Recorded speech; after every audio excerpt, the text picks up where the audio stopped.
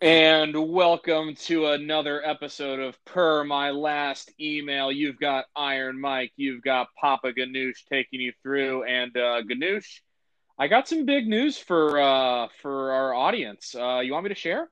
Absolutely. I want you to share. Tell us all about it. So I am happy to announce that I am an engaged man. I have been engaged for 10 days now, and it has been awesome. I was always engaged in my schoolwork and my work, but now being engaged to a woman, it's almost a different kind of engagement. And I tell you, the feeling is real. I mean, I'm feeling great. Like the third bowl of porridge. I'm just right at this So point let's in time. share the tea, dude, or spill the tea on the Absolutely. details. So What? a little bit of background to our audience. I have been dating my lovely now fiance, Sweet Dana. We'll refer to her as Sweet Dana for a little over 3 years. We met on Bumble. So, gentlemen and ladies, there is hope out there for you on the dating apps. We've been living together since this past March, and the timing really just felt right. So last Friday, I took her outside of our apartment. Our apartment is right on the Hudson River in lovely Lower Manhattan. I had a photographer stationed in kind of a sneaky area to snap the candid photos while I was gone. Two of my good friends, who I hope are listening to this podcast, went into our apartment and they threw rose petals and put bottles of champagne out. We came back, had a nice drink by ourselves, and then we had some more friends surprise us and toast to our good health and wonderful engagement. And then we had a yummy sushi dinner at this place called Nobu in the city. Highly recommend it. 10 out of 10. That's awesome, man. Um, So when you got down on one knee, pretend that I'm Dana. I want you to tell me exactly. Well, you looked into her eyes. What did you I say to her? did. So I was pretty nervous. Like they always say that like obviously I knew I was gonna do it, and she's the one, and you knew that going into it, but like you want to just make sure that the setting, the ambiance, that everything's right. And so thankfully we didn't have any like weather issues. Weather was perfect. So I had actually told her to make a reservation at the same sushi joint a week after I was going to get engaged to her. So she thought it was coming the following week. And then I sneakily made a reservation for that same Friday. But so we get out of the apartment, we go down right by the river. I'm kind of walking, and I just turn to her and I look at her in her lovely eyes, and I say, "Hey, sweet Dana, I have a question for you." And she goes, "What's that, Iron Mike?" And I bent down and did a little 180-degree pivot and took that knee, like the victory formation, like playing like a champion. And I asked, "Will you spend the rest of your life with me?" And she said Wow, that's yes. that's smooth. Did you guys You jump into the Hudson River and go skinny dipping like Tom Hanks and Splash afterwards? We would, but there were too many dead bodies, so now it's just constantly full of dead bodies. But the smell from them, it was just great. Right after I put the ring on, and then all of the smelly homeless people that line all the streets and garbage everywhere in New York City just Did you gave both us a nice cry, or smile and a did nod. just she cry? She cried. I cried a little bit actually. I'll be Yeah. honest. I cried. It was Yeah, it I mean was it's an beautiful. emotional thing, man. I It mean it's a, was it it's a big was it was deal. very very beautiful, So did you go to and Jared? Where'd you get the ring?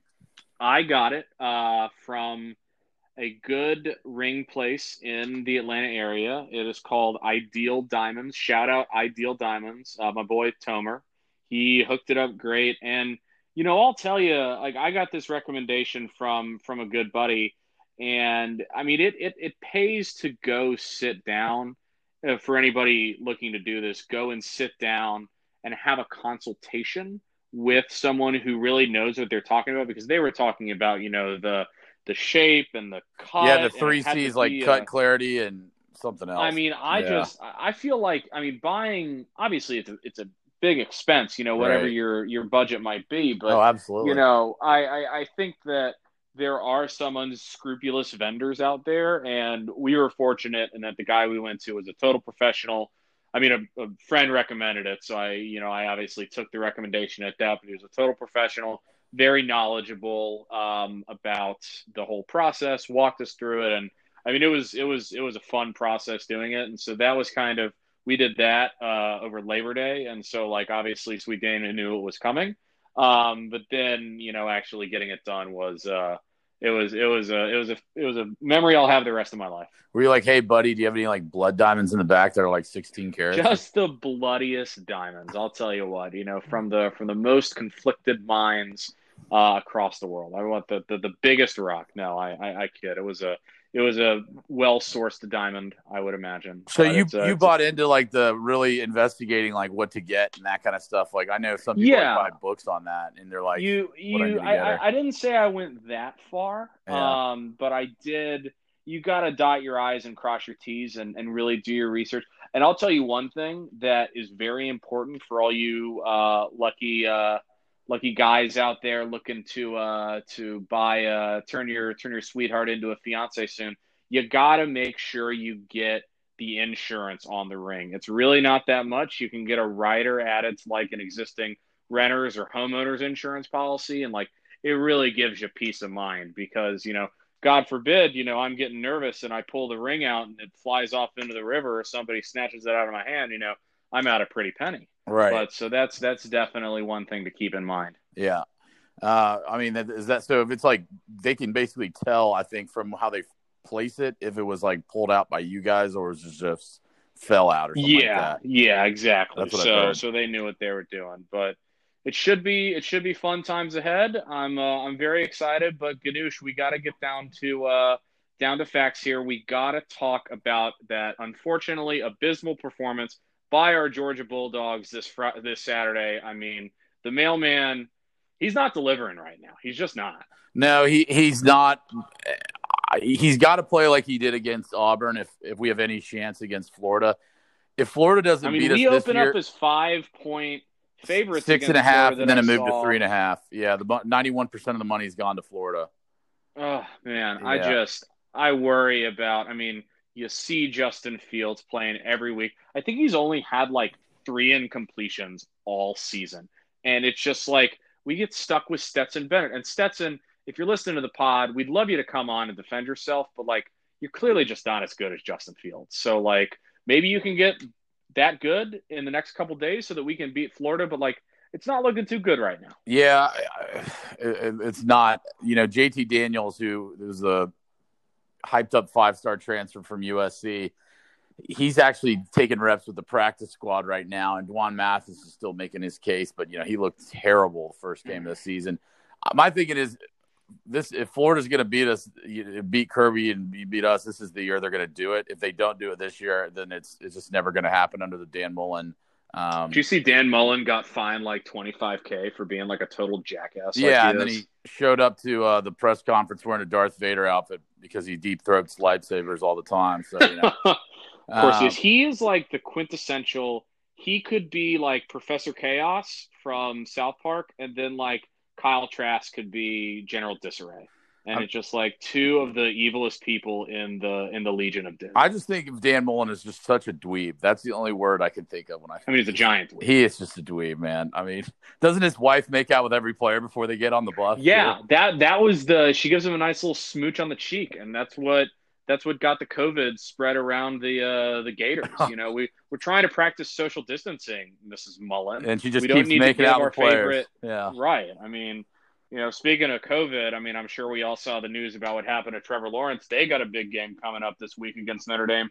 Ganoush, you got any insight on what's going on there? And really, he's got to be falling from that sort of number 1 undisputed Heisman candidate after missing 2 games. Yeah, I don't think he's going to win he could still win the Heisman technically because they played 7 games in Notre Dame. I mean, in Ohio State's only played 2 right now. It's crazy to see. Alabama 1, Clemson 2, or vice versa, and then Ohio State 3 at 2-0, and the rest are 7-0 and 6-0. It's nuts. And then like the Pac-12 starts today, and people were making a case like, "Oh, Oregon can get it." Yeah, I saw some of that. They're trying to say USC is going to be good this year. I know they got some good recruits coming in next year, but I just don't see it. I'll backtrack a little on what I said because I did make the argument that if Oregon went undefeated.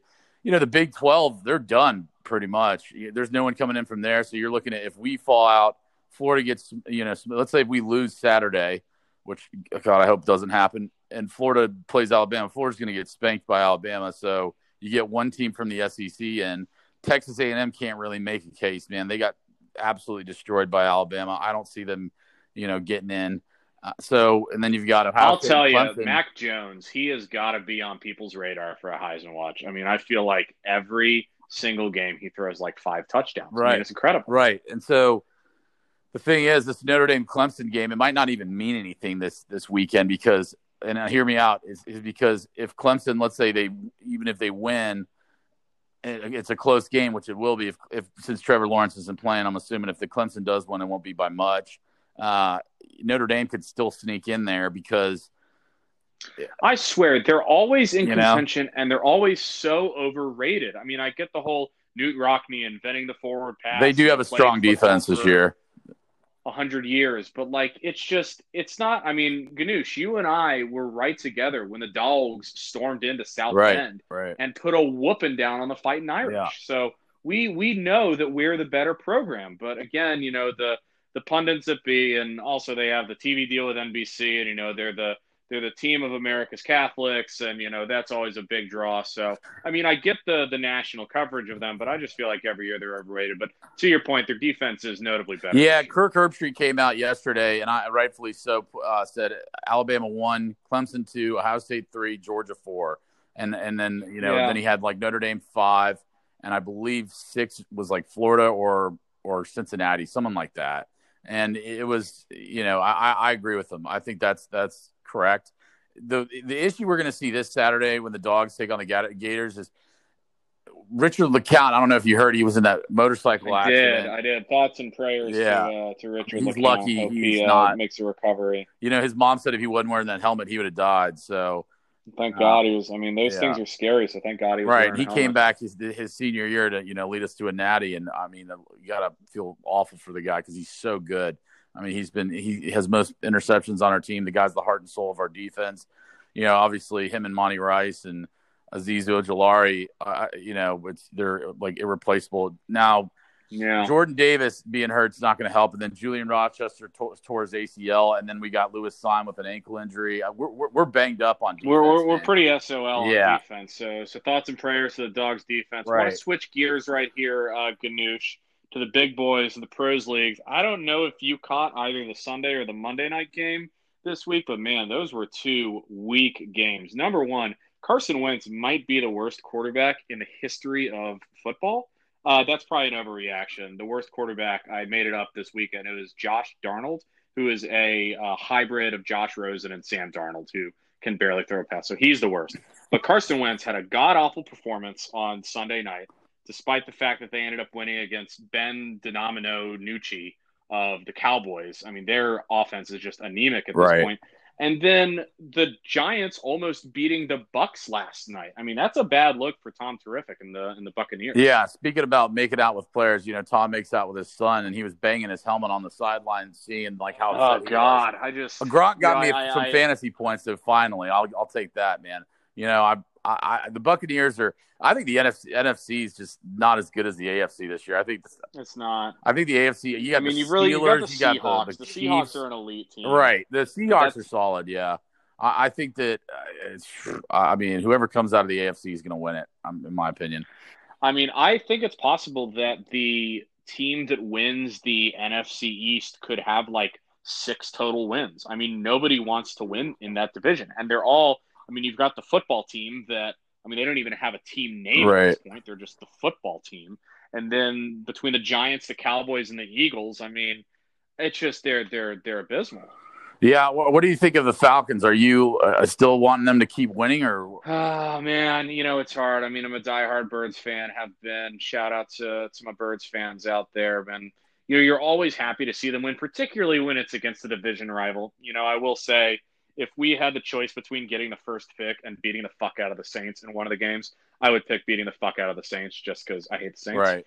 But yeah, I mean, I know this is kind of getting to be more of a medium take. So you Falcons fans out there can hit me in the comments with this, come back to me with it. But I think it's time for a rebuild. We got rid of Dan Quinn. We got rid of Dimitrov. I think we got to get rid of Matty Ice and Julio Jones. I love them. I mean, they're 2 of my favorite Falcons of all time, but like, we're not going to win with this core group of people. I mean, even with the coaching change. So try to get some value out of it Where and would really you look for a ideally rebuild. trade them to, and what would you get? Is my question. I mean, I'm all for it. I agree with you. I think we got to tank and get Well, you're Trevor obviously not Lawrence. going to get him in a you're not going to get him in a package deal, but Right, like right. I think you could definitely get, I mean, and again, there's a big hit on the cap space too, so that's something to look at. I'm certain you could probably get a couple first round I picks think that for the two of them. John Elway loves himself an old quarterback who was once good. And Ooh, Matt I Ryan like would, that. right. I mean, John Elway he loves being the greatest Bronco of all time. So he's never going to put a guy Yeah, like Trevor Lawrence in that he's line he's center. never going to actually get a good Right, quarterback, so exactly. he'll be the He's favorite just going to there. keep drafting guys in the fourth round and trading for guys like Joe Flacco and Peyton Manning, who can barely walk when he got him in that late stages. Yeah. That Denver Broncos defense that won it when Peyton Manning was there was just so stout. Uh, Well, I think Julio, they were talking about a couple landing destinations for him. I mean, you brought up Carson Wentz. They were mentioned the Eagles. I saw that. They were talking about the Raiders, which the Raiders need a pass rush. They don't need really wide receivers. They've got, I guess they got what's his name, Ruggs. He's good. He's been a yeah. little bit banged up. I think they kind of need a quarterback too, man. With Derek Carr, I don't think he's that great either. I don't think He's so just middle of the road. Like he yeah, kind of reminds me of how Andy Dalton was right. like 5 years That's a ago. good Like comparison. Yeah, serviceable.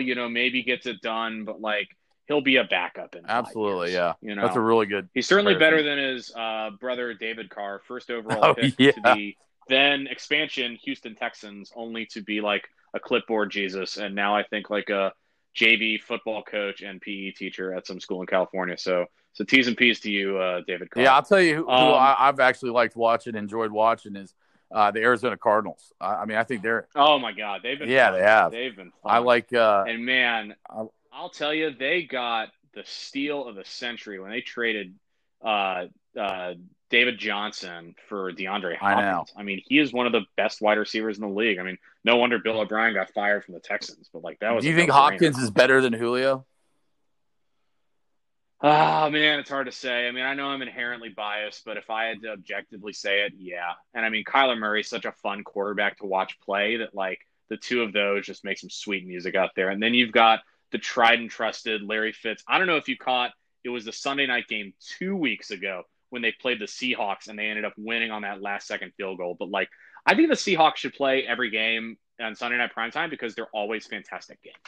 Yeah, I think the top 5 wide receivers right now in the league would go Julio, DeAndre, DK Metcalf.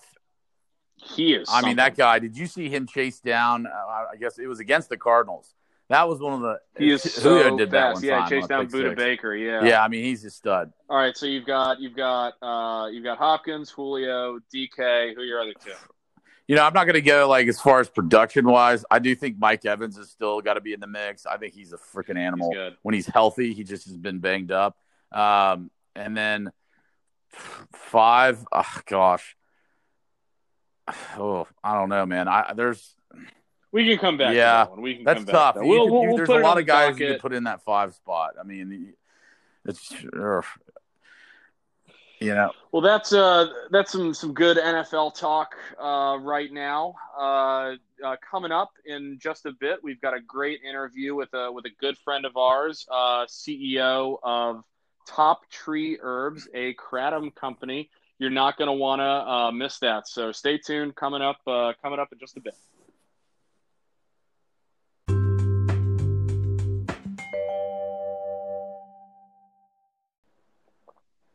And welcome back to Per My Last Email. Iron Mike, Papa Ganoush here. We got a very special guest with us today, the founder of Top Tree Herbs, a kratom tea company based in Denver, Colorado, my good friend Samuel Weber. Sam, I'm going to turn it over to you. Why don't you tell our listeners a little bit about your product, and then we'll get into some Q&A. Awesome. Well, thank you guys for having me tonight. I'm excited to chat. So I'll just give a basic overview of kratom, and then we can kind of get into the company. But kratom is a tree in the coffee family from Southeast Asia that people use the leaves for energy in low amounts and then for pain relief in high amounts. And it's just a really interesting plant because the alkaloids that give the effect are unique to kratom, and it really didn't make it to the U.S. until the 2000s. So it's just a super interesting industry that's kind of blowing up right now. Very nice. Now, I want to give our listeners a little bit of background. Sam recently started his own company. Before that, worked at a cannabis startup in Denver, and then before that, graduated from Columbia about 2 or 3 years ago. Obviously, you're still pretty young out of school. You worked at a startup before this. What really was the impetus for you to want to go out and start your own company versus working with a more established name for longer? Yeah, it's a great question because I know that a lot of people think about doing their own business, but from when I talk to people, the thing that I always hear is that people just don't have anything that they are passionate enough about to make it worthwhile. And I think that's kind of the inroads for me because I decided to go into the cannabis industry towards the end of college, and because there weren't big established firms, any institutional players at that point, I was kind of already subscribing to an entrepreneurial path. And then when I went to the startup, we closed 2 million in seed funding shortly after I got there, and so the last year and a half before I started Top Tree was a lot of exciting growth and getting real world experience building out. I was the marketing director, so building out marketing department, marketing channels, getting all the materials, and building out a client list, email list, the whole nine. And through that process, I learned enough that I felt comfortable doing it myself. And so towards the end of COVID, when things were slowing down, I thought it was a good opportunity, a good time to leave the startup where I wasn't leaving them in a bad place. And then I saw Kratom as an opportunity. So I made the jump, kind of as a continuation of the path I was on. Very nice. So Sam, obviously you were in the cannabis industry and your Kratom's kind of similar to coffee, but can you kind of describe to our listeners the feeling you get from drinking Kratom tea? Because, what's the difference between them going to get like a venti Americana versus like Kratom tea? What kind of feelings would they get long term and short term and all that? Walk us through that. Yeah, definitely. So there's because it's a new industry and there haven't been a ton of research on it. One of the problems is that there's a lot of variation in the product quality. So a lot of people, if you actually ask them, they may have tried Kratom at some random point over the past few years. And a lot of times they had a bad experience with it because they ate powder of unknown origin, unknown treatment process. But for people that are using high quality Kratom, the effects are very subtle. So in terms of coffee, it's very similar to coffee in terms of energy, but the main differentiator is that it's really boosts your mood. So you just feel good. And that's because it operates off your opioid system. So it's the same system in your brain that traditional opioids work off of. It just doesn't bind at that same as intensely as those other drugs. So you're not getting addiction and withdrawal and all those sort of things. So it's a general sense of well-being that it really boosts with some energy and pain relief. Is there any concern that the DEA kind of has a hard-on for not approving it with the FDA and, they banned it as a dietary supplement in 2014 at all? Or are you guys just trying to do a cleaner version of that? Walk us through that. Are you concerned about that at all? Yeah, so it's a really interesting subject because it's one of those things that's both bad in the industry in the way it creates. Well, actually, I'll just back up and tell you what the ruling was. So in 2000, Kratom made it to the U.S. in the 2000s. It kind of blew up. And then in 2016, the DEA and FDA heard about it. And without doing much rigorous research, they just recommended to Congress to put it on Schedule 1. There was subsequently a giant outpouring of activism. So hundreds of thousands of people wrote in, doctors, lawyers, Congress members, and the DEA ended up withdrawing their recommendation to place it on Schedule 1. It was the first time they've ever done that. But since that time, it's just sat in kind of legal limbo where it's technically an unapproved you know, herbal supplement. So the FDA and DEA do not like it. They won't rule on it. So it's just kind of sitting in this gray area. So there is that potential then for down the road it to be on one of these scheduled drugs, or has there been any movement on that you've seen? Yeah. So there's a few countervailing forces. One is that there's a pretty strong activist group that is pushing legislation in a number of states to actually, it's called the Kratom Protection Act, but to keep it legal. But people don't, and I'm one of them, I don't believe that the FDA will go in that direction because as more research comes out, like there was a research study that was published in the University of Florida last week that was done specifically on kratom tea, and they found that in animal studies it wasn't effective at stopping opioid withdrawals. So I think that as research continues, it will support the case for this being a legal beneficial herb. And then the other thing is that this was the first time that the DEA has ever withdrawn their recommendations. So short of something, disastrous happening, I don't think that they're going to want to go through that process again, only to be unsuccessful in the end. How's it Now, taste? Sam, Is it taste good? Oh no, it's horrible. It's horrible. So that's one of my. Is that that's one of concerning? the Are you guys going to make flavors? You know what I mean? Yeah, exactly. So it's about $1 billion market in the U.S. There's 5 to 15 million users. About a quarter of those use tea.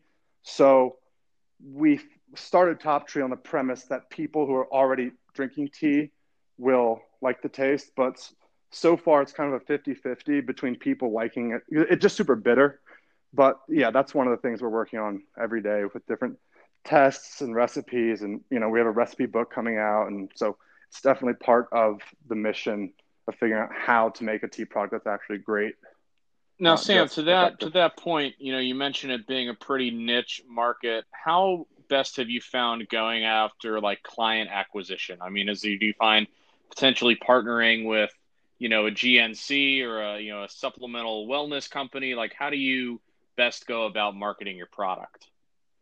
Yeah, it's a good question because it's very relevant right now. I read an article today that the growth of direct-to-consumer businesses in the COVID era has just been tremendous.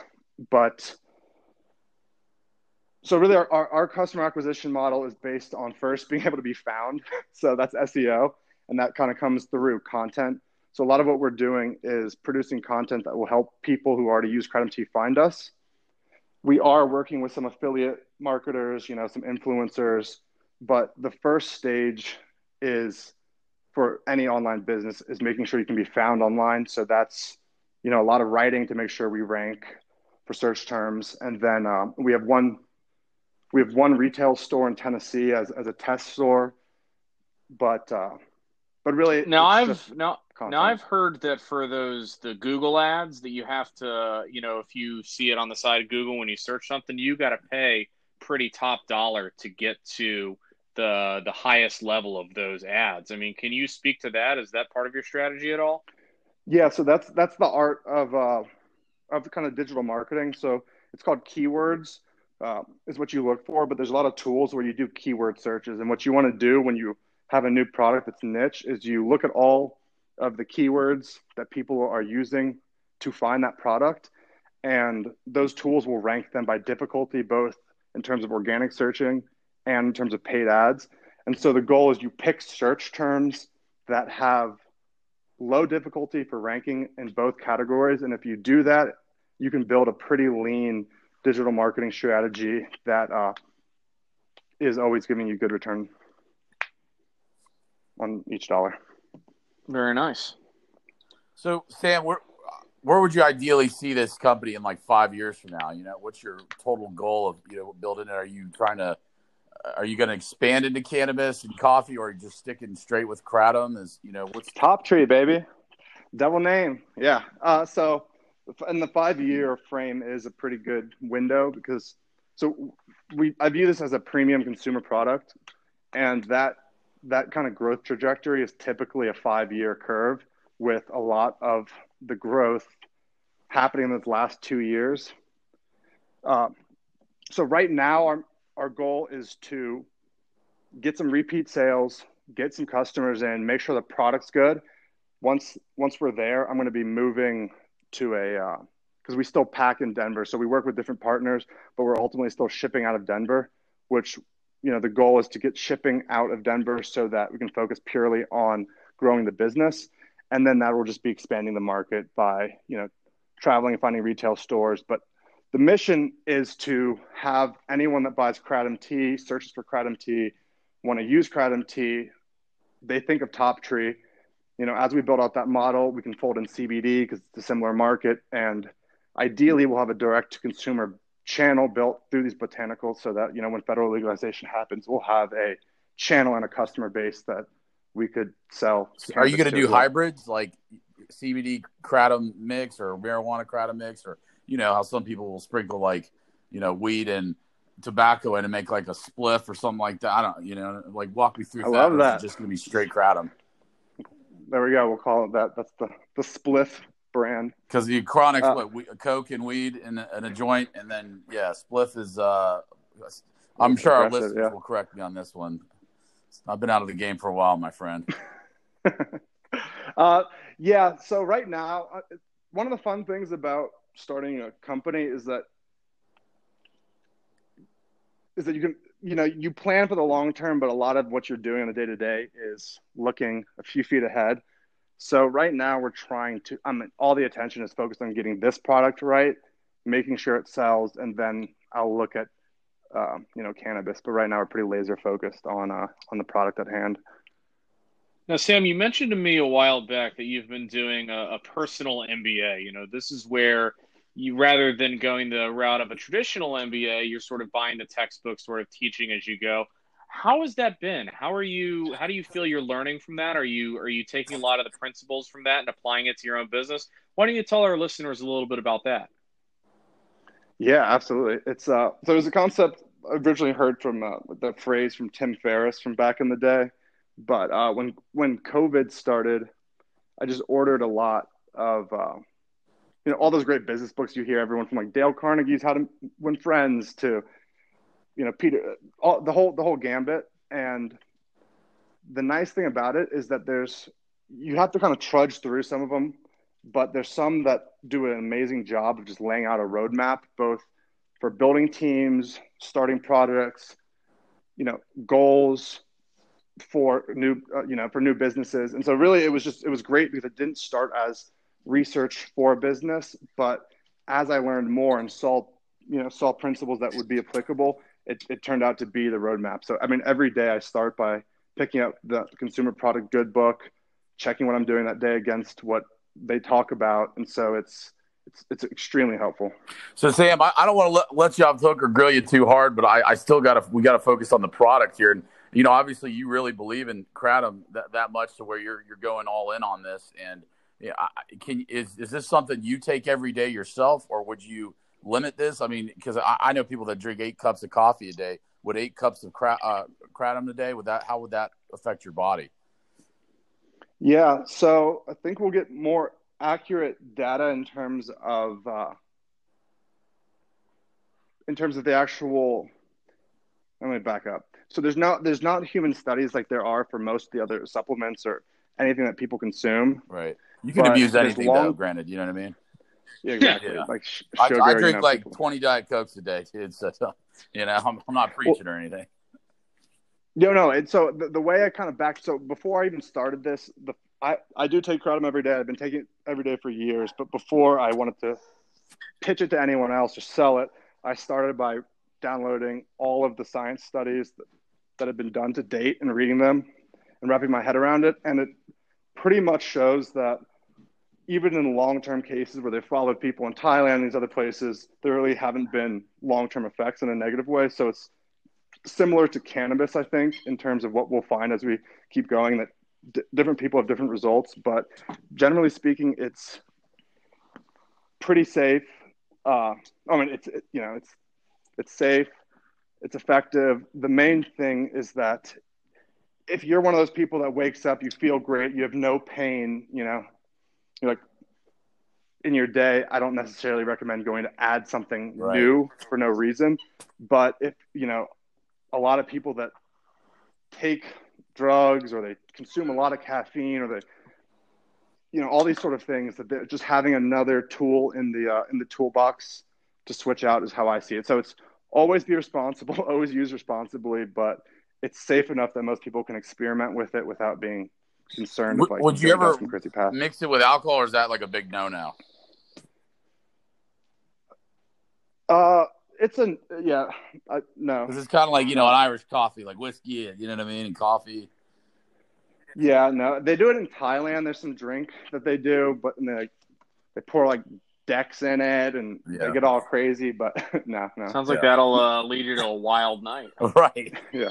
There's actually there's actually a really big group of Kratom users that are alcoholics, that have stopped drinking and they switch to Kratom because it kind of is a mood booster, and it can be good in social settings. Yeah. But no, I don't recommend chasing shots with Kratom. Now, Sam, yeah. You mentioned before this you worked at a startup for about a year and a half, and obviously with the newfangled startup culture, people are always asking, what is your biggest takeaway that you learned working in a setting like that? I'm sure it was fast paced. You got to wear many hats, but I've also heard that working, for a smaller company can have its challenges. So why don't you tell us kind of what you learned and what you took away from that experience? Yeah, so much. I mean, it was an awesome experience. Great team, great company, and awesome mission. I think the big takeaway, so it was great because when I came in, I found them and reached out to them. They didn't have a specific role, and so I just essentially talked my way in, and I started by just helping move equipment between different growers, starting to build out some social media, but not a ton. But as I took on more of the marketing jobs, it eventually got to the point where I just switched over to that full time. And then there I kept it's literally like, what do CMOs do?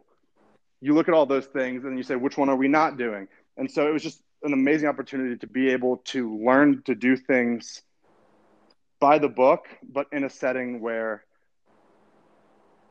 you really can set the whole project from beginning to end. So that's the main takeaway, is that if you go to a startup, what you're giving up in terms of benefits,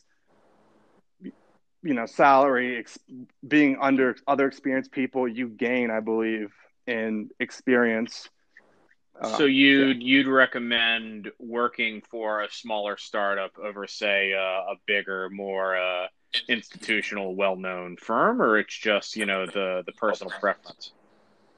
I think it really comes down to whether you're a self-starter or not. Because it very quickly got to the point, even at the start, where we're bringing people in, they just want jobs. So if you're the sort of person that, not even making a value judgment, but you like being told what to do, a startup is not the place to be. Let me ask you this, Dan. Have you guys, what are your thoughts on, we're kind of going off topic here, approaching influencers on social media to market this stuff? Are you guys too early in the game to do that? Because, I've seen some energy drinks by Instagram models who I used to follow before I met my beautiful girlfriend, of course, who's listening to this podcast, that promote energy drinks, right? So if you had, let's say, like a big wig, Dan Bilzerian promotes, he's got his own weed brand, no free advertising. And he lost $50 million last year. Yeah, I heard about that. If I can go public for a clean $100 million, I'll get an army of thoughts. Yeah, so that's what I'm saying. Do you think is that like a good, is that marketing in 2020? Is that like how people go about it these days?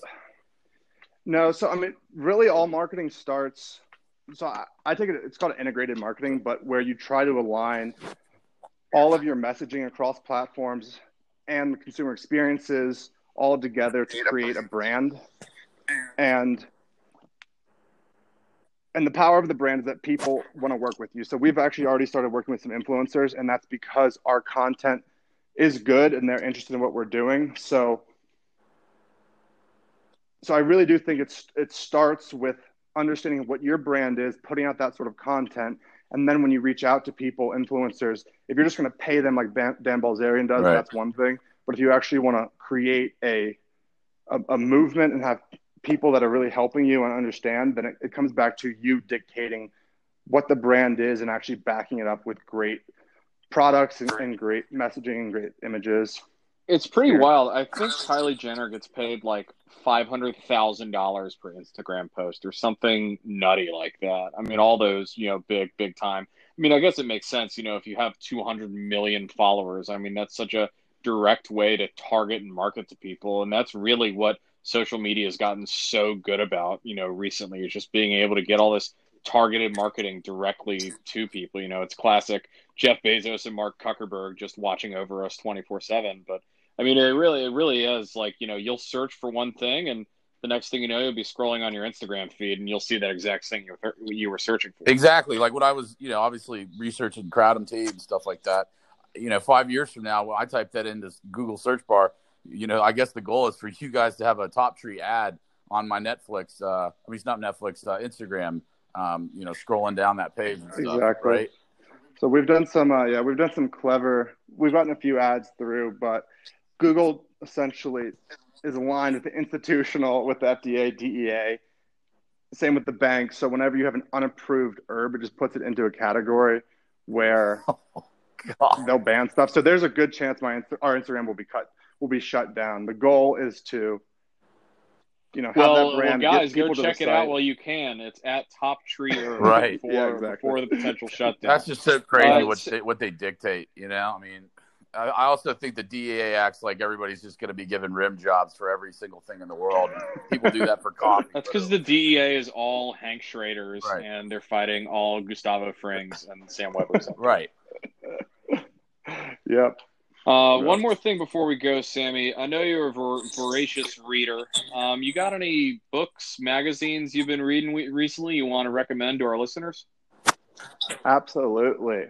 So, most interesting book I read this year is Nassim Taleb's Anti-Fragile. And it's essentially the idea that certain things can get stronger through shocks and through difficulty. And it's an awesome book if you want to learn how to be more resilient. I also love Ramping Your Brand. It's a book all about CPG. I think anyone in a startup should read Jeffrey Moore's Crossing the Gap. And then if anyone's doing art, Stephen Pressfield's The War of Art is a must read. Very nice. Well, thank you for those recommendations. Malloy, you got any last follow-ups? No, I think what you guys got going on, it sounds great, man. I would love to know more about that. I mean, is there a website we could direct our listeners to, to start? And you guys said you don't have social media just yet, right? No, we have social media. It's beautiful. It's popping. Go follow us. I follow them. They put out some great content.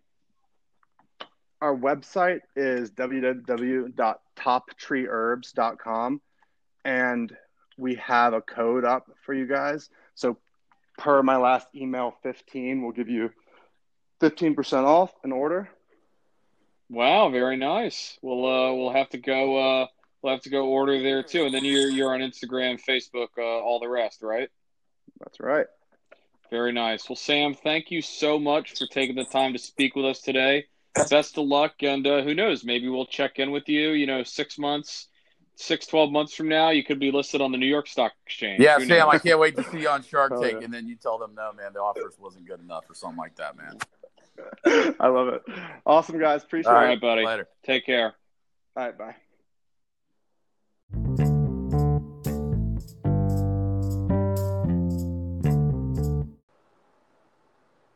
And welcome back to Per My Last Email. Boy, Ganoush, that was a really fun interview we just had with our buddy Sam. I'm really glad we got to learn more about the kratom industry, and Top Tree Herbs just sounds like a really top-notch company. Yeah, and I'm going to take advantage of that 15% discount that he's offering on his site and his social media platforms. Yeah, I mean, it was really cool just to get to learn about something that I really had no idea about what it was before. That plus being able to start your own business. I mean, it was really a fun chat, and definitely hope to have him on again in the future sometime. He's a sharp guy, so I just wanted to quiz him on a couple things with the kratom tea just to see where his head's at as far as with the DEA and stuff. So I think he gave some great answers, and I'm definitely interested in going to try it out for myself just to see the difference between that and coffee, I think.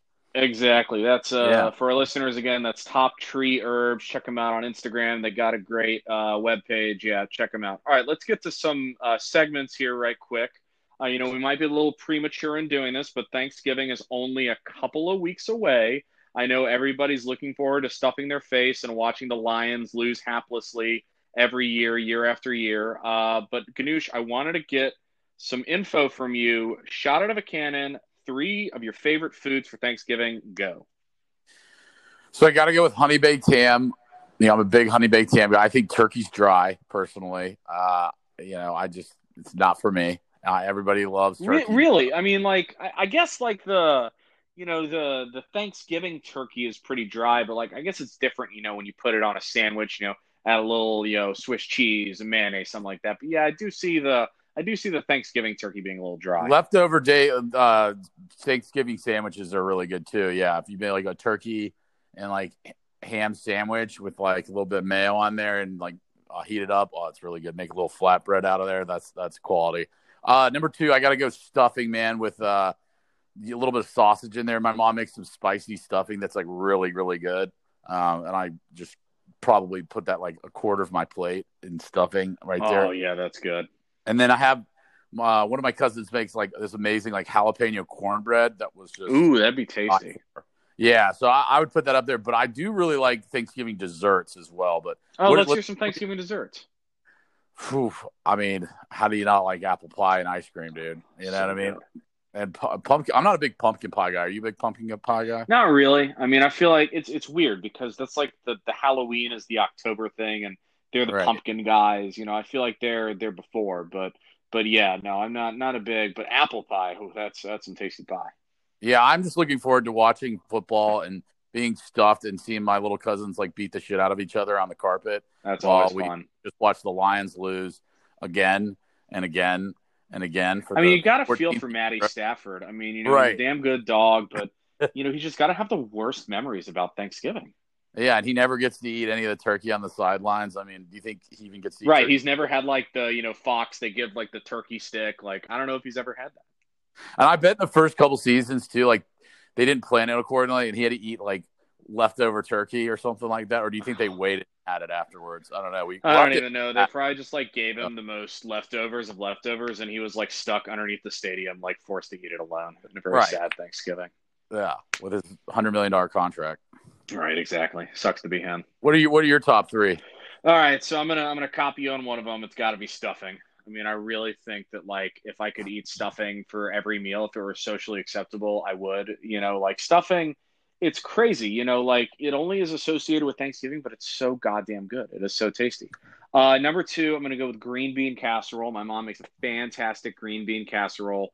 Put a little of that crinkly stuff on top of it. Maybe mix some more fixins in with it. Maybe put it with some stuffing. And I mean, just a super tasty one, just to grab, a bunch of scoops full when you're watching your football. And the last one I'm going to go with just traditional mashed potatoes and gravy. Maybe some of the juice that comes out of the turkey. That's always just so tasty. But it seems like a year away that it's going to be Thanksgiving. But before we know it, we're all going to be stuffing our faces and yelling at the TV screens, and hopefully doing it in a safe and respectfully socially distant manner. Yeah, just get tested before, and if you don't have it, then you can hug your loved ones and have a great time. Don't listen to this fear-mongering BS that you can't do anything. If everybody gets tested, then it shouldn't be a problem. You know what I mean? That's all you got to do, honestly. Use logic. Definitely. All right, switching gears here. Today, November the 3rd, is the 63rd birthday of actor and total movie hunk Dolph Lundgren. The star of Rocky IV, just a great actor, real beefcake. And it got me to thinking, Ganoush, let's name a couple of other your favorite just Hollywood hunks. I'll start. Number 1 for me, Sylvester Stallone. I mean, he fought Dolph Lundgren in Rocky IV, as I said, just a good John Rambo, real kind of American guy, something someone you could cut, chiseled diamonds off of his chest. Number 2, I'm going to go with Chris Pratt. He's got the funny, the Star-Lord aspect, the Marvel movies. was also great in Parks and Rec. That was super funny. And I mean, obviously, he's a really bankable star now with the Jurassic Park movies and whatnot going forward. And then keeping it classy for the third one, going Leo DiCaprio, but I'm going to go older Leo DiCaprio, like DiCaprio past, 2010. So maybe a little Wolf of Wall Street Leo DiCaprio, even The Revenant, where he was very gritty in that one. So what about on your end, Ganoush? What do you got? I mean, R.I.P. to the GOAT, Sean Connery. Dr. No. God. I mean, what the greatest Bond who ever lived. He's got to be my number one, just suave, awesome guy. I mean, he killed he walked into the Bond audition and they watched him walk out on the street just to see how cool he was. They literally looked out the window to watch him. 90 years is a long life, so what a legend. You know what I mean? So I'd put him at 1. Number 2 has got to be Arnold Schwarzenegger. He just had surgery. I saw. I hope he's okay. It was like something in his chest or something like that. But he looked good, and he gave the thumbs up to the camera in the picture I saw. There on Twitter, we go. So that's good. He is like a Terminator, man. You know what I mean? So that Jingle All the Way. He's got so many classics. Predator. I could make so many Arnold quotes. He was in Batman and Robin, which we talked about in our second podcast. The dude's a legend. And then number 3, you already said Sly, so I'm going to go with Mel Gibson in Lethal Weapon back in those days. That was a good one. That was before super crazy Mel Gibson. Right, before he started just slinging anti-Semitic remarks and getting wasted and driving around the highway. But, he was a legend in the 90s and the 80s. So I got, with Braveheart and all that, he was awesome. But yeah, I mean, I got to go with definitely top of my list, Sir Sean Connery. Let me correct myself because he's just the GOAT. All right, peace, Sean. All right, last segment here. We've obviously all made outlandish predictions a lot of times that have not really become true. But I think you and I have come up with a couple of ones that are really kind of out there in terms of the most freezing cold of takes, to take the name from a great Instagram account. Highly recommend you give them a follow. That's at Freezing Cold Takes. So, Ganoush, I want to hear from you first. 3 just super freezing bottom of the barrel takes. Go. In 1995, the founder of 3Com, Robert Metcalf, said the following: "I predict the internet will soon go spectacularly supernova and in 1996 catastrophically collapse." Robert did say he did say he'd eat his words if he was wrong. So at a conference in 97, he literally put the article in a food processor and ate it. Got to give him that. That's fun. That's got to be my probably my first. I know that with the Y2K bug. I mean that's got to be. Everybody thinking that was like the end of days and nothing really happened. That's got to be a freezing cold take. And then there's in 2005, the co-owner of YouTube, Steve Chen, said that there's just not that many videos I want to watch. He was not that confident about YouTube. And then he sold it to Google for $1.6 billion. No, it's got to be a nice penny to make. But yeah, I feel like he'd have held on to that one. He could have been. I mean, YouTube runs the internet. So those are recent ones. I mean, there's great ones from the 1900, the late 1800s. So I've got a couple here. First one, and it's that great photo of Harry Truman holding up the newspaper that says Dewey defeats Truman. And clearly that was a freezing cold take because Truman won that election. Right. Number 2, any tweets or mentions, and I hate to do this to my Falcons fans, but when we were up in the Super Bowl of people saying that, wow, the Falcons got this one 28-3. Unfortunately, that was a freezing cold take. Got to own that one as a Falcons fan.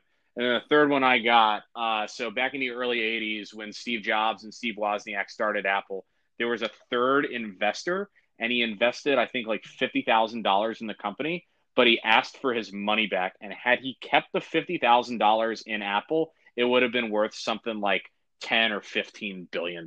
So, the fact that it was, kind of what you said with the YouTube one earlier, and it's impossible to have foresight like that, but obviously going back, Well, that's the thing is I don't want to get too dark, but the creator of Victoria's Secret, that guy sold Victoria's Secret for $1 million, and now it's worth billions or close to it, right? He jumped off the Golden Gate Bridge. Invented McDonald's, sold it to Ray Kroc for a shiny. Oh yeah, well Ray Kroc took it from him basically He the way he franchised it and he used it as real estate. But I know the owner of the creator of Victoria's Secret, he jumped off the Golden Gate Bridge and died.